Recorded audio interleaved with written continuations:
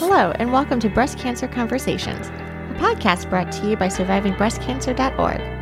I am Laura Carfing, breast cancer survivor and founder of SurvivingBreastCancer.org, a nonprofit organization providing community, education, and resources to empower those diagnosed with breast cancer and their caregivers from day one and beyond.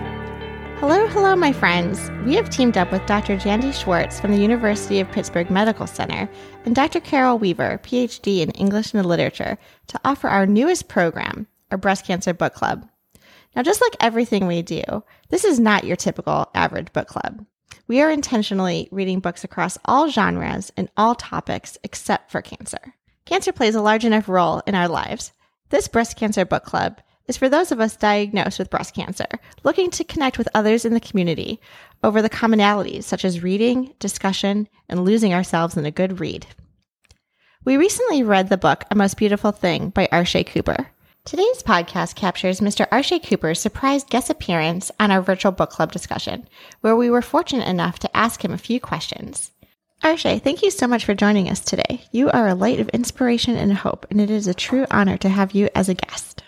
Thank you, Jandy and Carol, for creating the questions and moderating the interview. And if you're interested in finding out more information about our book club, check out our website, SurvivingBreastCancer.org, and under the tab Events, Webinars, and Programs, you'll see a drop-down for our Breast Cancer Book Club.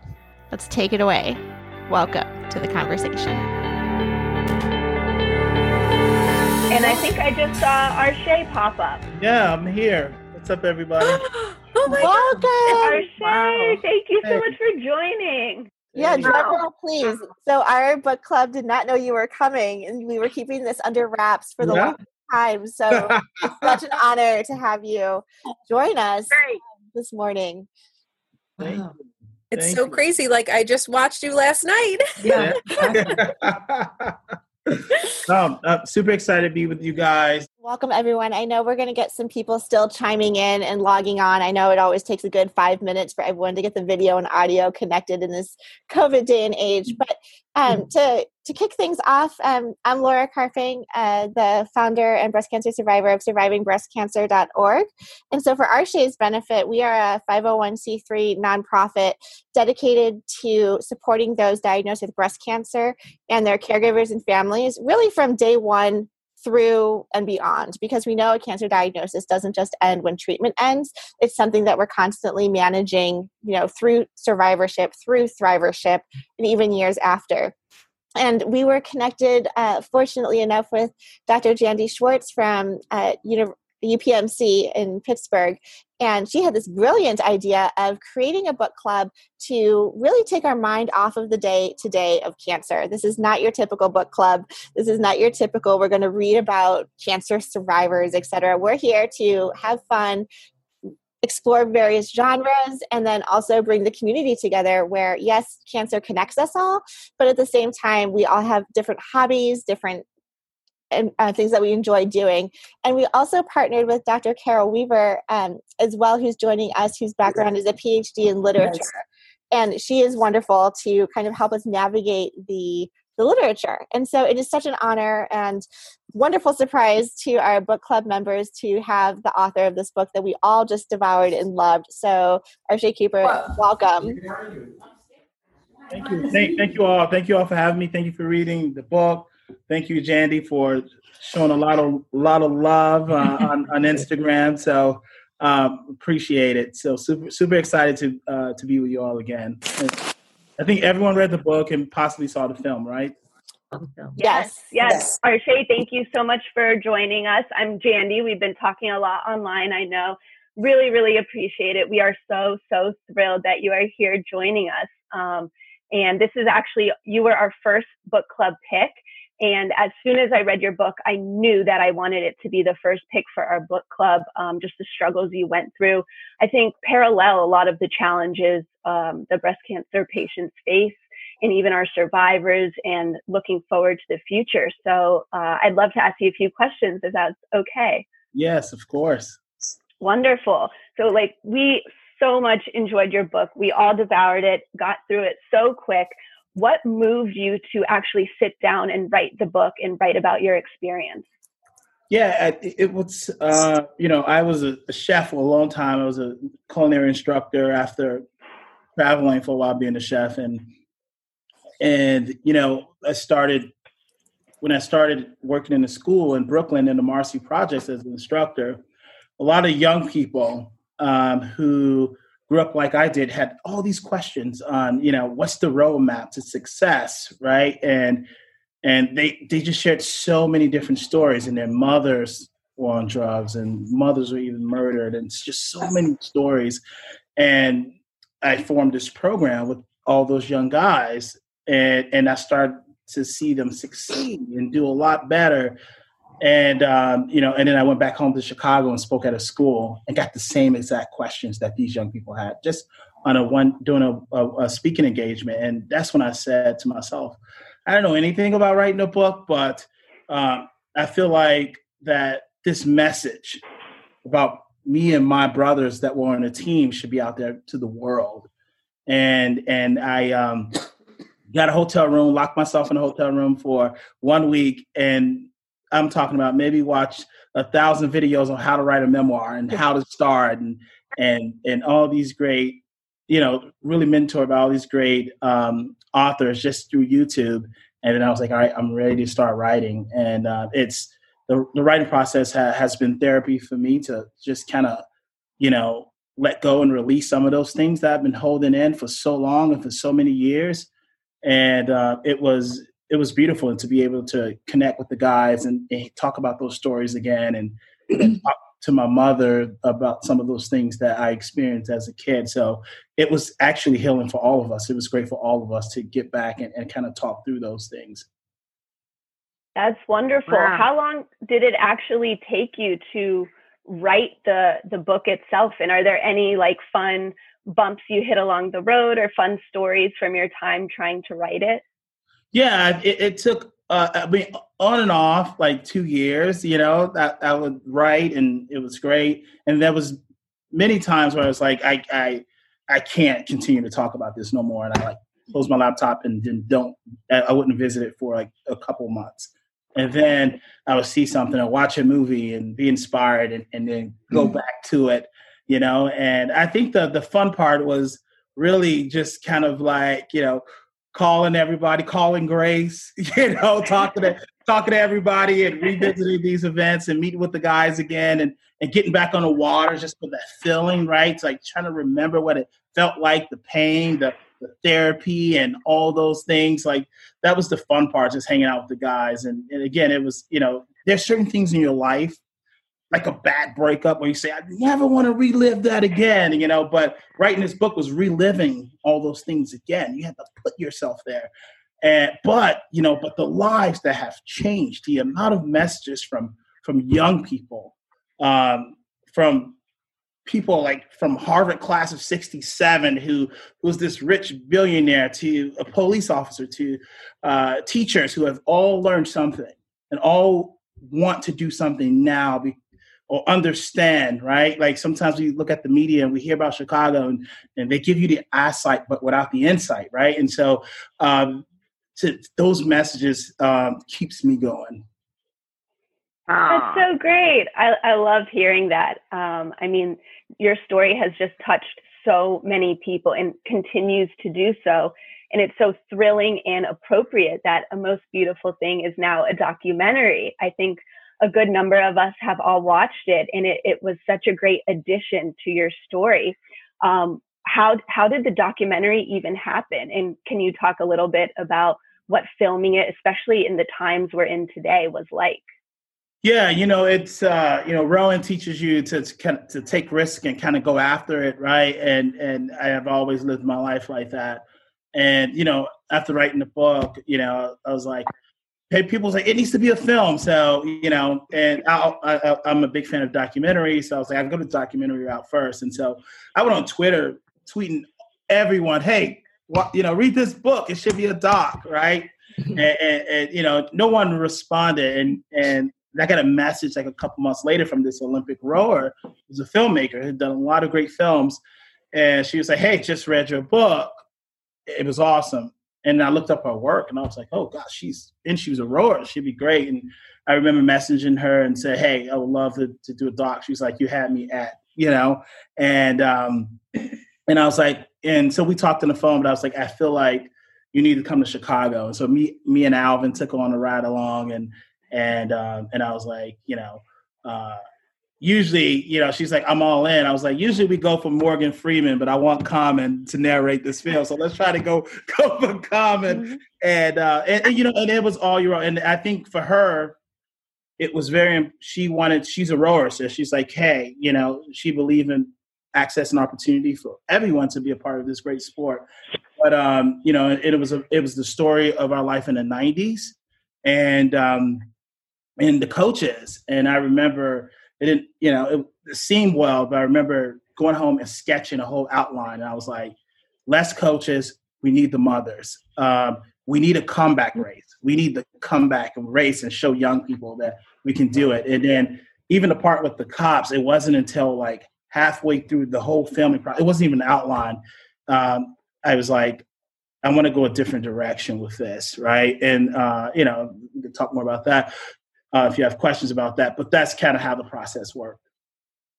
Wow, that's wonderful. I love hearing how it evolved as you went. I mean, that's so true with, I think, a lot of our experiences, that what you start out thinking might not be the finished product, and you kind of adapt and change along the way to make things fit. So that's wonderful to hear that.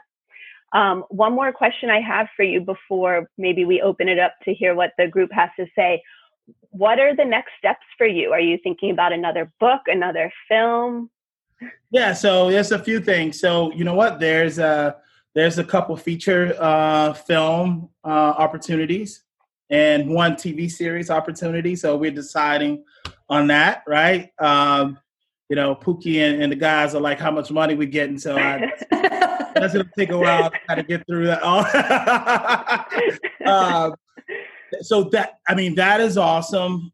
We are working with members of Congress now around mental health and trauma in Chicago. The members of Congress held a virtual event to watch the film, and me and the director and a few others are really, really spend a lot of time learning about trauma, intergenerational trauma, and mental health, especially at places like the West Side of Chicago. So now the members of Congress are really excited to work together on that.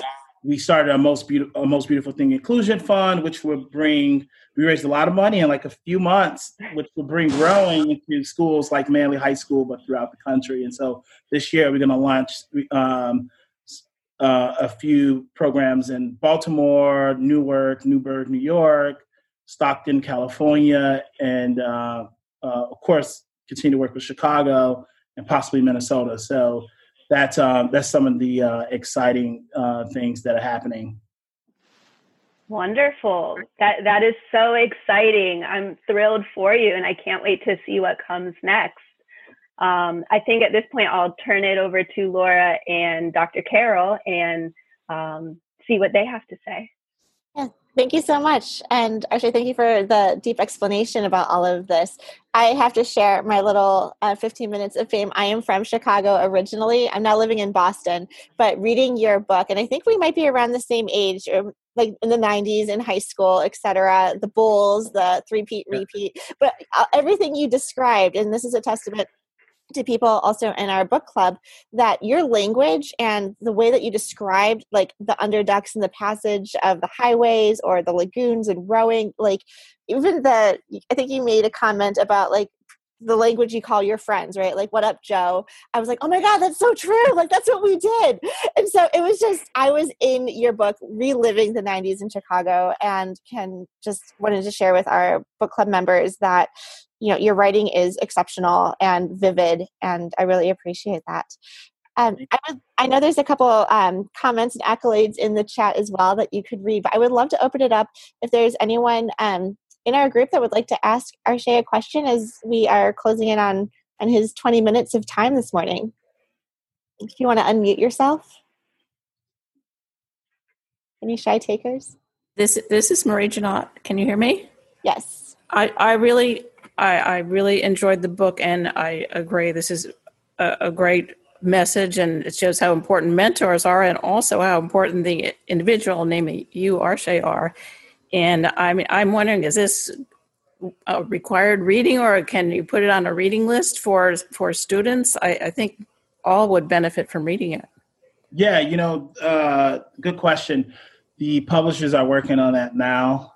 And public schools during COVID, the last thing on their list is trying to figure that out, right? But we are working hard, and they are so open to it, and we've been working at it, and not just for public schools, right? But I think for all students, no matter where they're from or ethnicity, I think this book will be important for all to read, and we're definitely pushing towards that.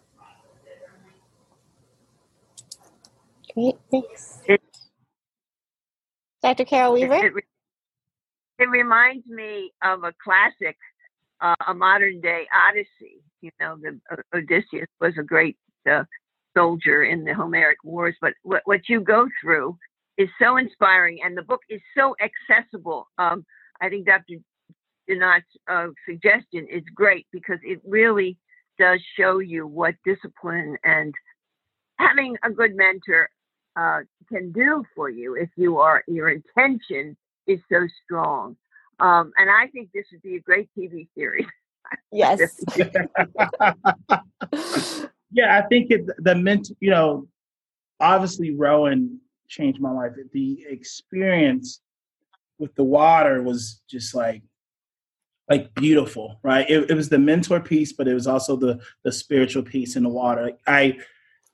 You go through a lot of trauma on the west side of Chicago, right? You experience a lot. You run for your life. You deal with a lot of different things.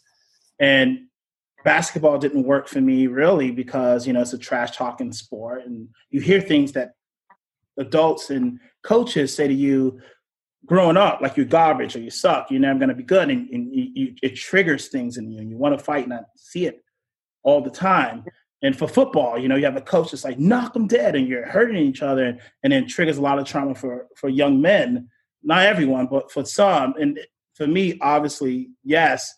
But the fact that rowing was no conflict, non-combative, right? And you pushed out there into open water. And the same survivor mode that tells you if you hear a gunshot, run, tells you in order to get back to the dock safely, you have to pull for each other. And to do that, you have to kind of shut up and listen, right? And you have the coach telling you to sit tall and breathe and telling you things like you belong here, you have a right to be here. And that's when the magic starts in the boat. And you build this magical connection that really takes over your emotions, your feeling, and it's meditative. Some people meditate a half hour a day and completely change their lives, but to be out there 2 hours a day, downloading serenity, no police sirens, no gunshots, no bullying, and the sport is rhythmic, right? So it's a sport of healing, and then it becomes a sport of being competitive. It was a beautiful moment for all of us, and it still is. And, and then the second part, just having coaches who know it's not about just fast boats, right? But being a great human and contributing to your community. And I think that the lesson I've learned from them that I take every day is that if you can just eliminate one dream, your dreams become bigger. I was speaking at Harlem before COVID, and I was asking every young person, what's your dream? And one kid was like, to eat at Chipotle. And, I kind of thought he was kidding, right? But he wasn't. Like, when I was young, if Chipotle was there, I wouldn't be able to afford Chipotle. And I remember telling the counselor, I was like, here's $20. You have to make sure he eats Chipotle. Because if he eats Chipotle, there's a new dream, right? It becomes bigger. The moment I went downtown, I never been out of town, I was like, I got to go out of town. And then when I went out of town, I was like, we need an overnight trip out of town, right? We went to Philly. And then we start moving faster. We have to race, right? So if every one of us can eliminate one dream from someone's life, their dream becomes bigger. And that's what I learned from the coaches. Yes. Arshay, could you talk a little bit about teamwork? I think that was so profound. I have an old friend who's in his 80s, and he was a rower. And he says whenever he sees anybody who does this sport, he walks up to them and says what a wonderful period that was in his life so many years ago. But the teamwork seems to me to be really distinctive. Yeah, it's understanding each other's weaknesses and strength. You're moving together at the same time without any timeouts, same level. No matter how tall you're short, you somehow have to find the rhythm and move with each other. And that chemistry doesn't really happen just inside the boat, but outside of the boat, right? And that's one of the reasons I invited the cops out. The lessons I learned as a young kid is that in order to find alignment, you have to refocus the lens, right? And I didn't like Alvin at first. I didn't even want him on the team. But when I sat next to him on that bus and he was telling me, I don't fight only because I need help. And so I have to help others to do that, right? And I didn't think about it that way, right? He refocused my lens and there was alignment in the boat, right? That right there, that connection, because if you're in a boat with him, if you don't like him, you're not going to want to really move with them.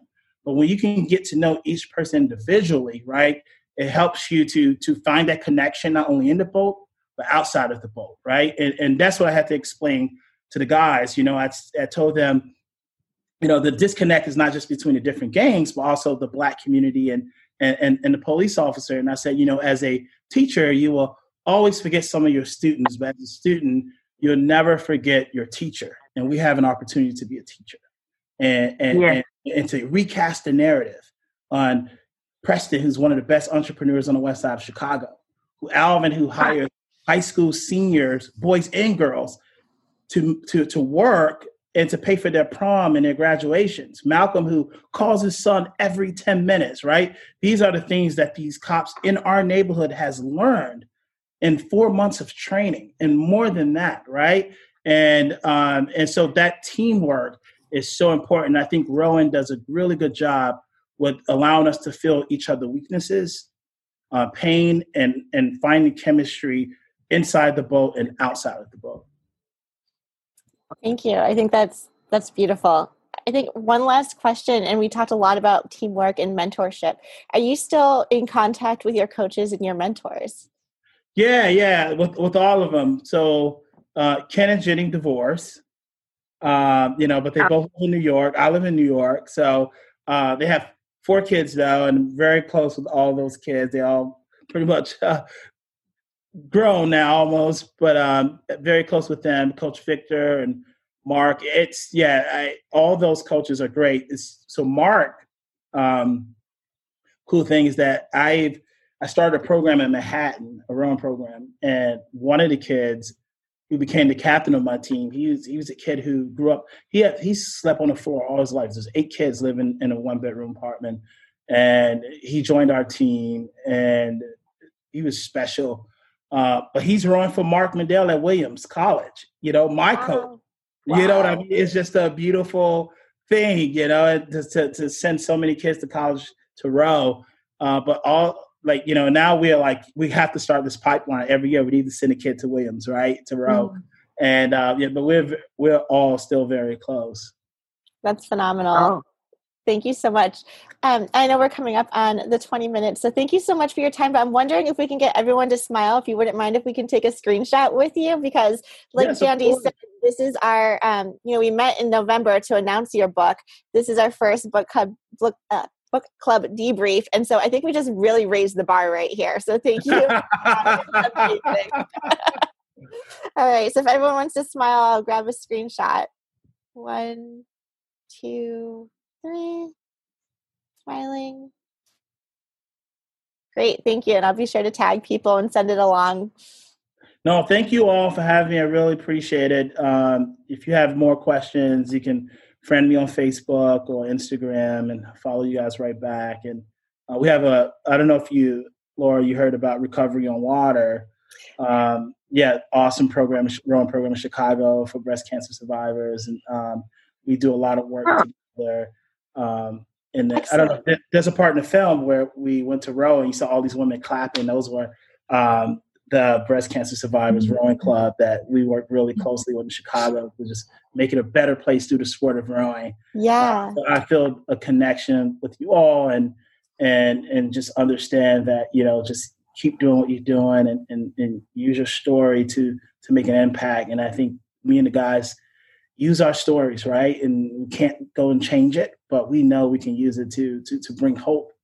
And Absolutely. I think that, as I'll end by saying that, for me, like looking at MLK, I don't think about his career as a preacher, but a person who brought hope to the world. And Harriet Tubman, whose career was a Union spy, but she's known for her freedom, right? And I mentioned like Gandhi, who's this attorney, right? But we all know him for bringing peace to the world. And we can represent something bigger than ourselves, right? In our career, and really tell the stories that lives in us and get it out there somehow, that it really brings forth change that we need like never before. And so again, thank you all. I appreciate it. And please, I'd love to be in touch with you all. Thank you so much, Arshay. Thank you, and keep up the good work. Thank you. Talk soon. Thank you. Thank you. Bye. Bye. Bye. Wow. That's awesome. Thank you. So cool. That was very, very cool. Thank you so much. Yeah. Thank you guys for the best Christmas gift. Thank you for tuning in and listening to our podcast. If you would like to find out more about our organization and upcoming events and ways to connect, you can find out more by visiting our website at survivingbreastcancer.org. I would like to acknowledge that all of the information on our podcast is from personal experiences, and it is not a substitute for professional medical advice. You should always consult your medical care team. If you're looking for specific topics or would like to be a guest on our show, feel free to contact me directly at laura@survivingbreastcancer.org. And of course, we have a couple social media handles you can follow us at as well. For example, Surviving Breast Cancer Org, all one word, as well as our podcast specifically, Breast Cancer Conversations. Until next time, keep on thriving.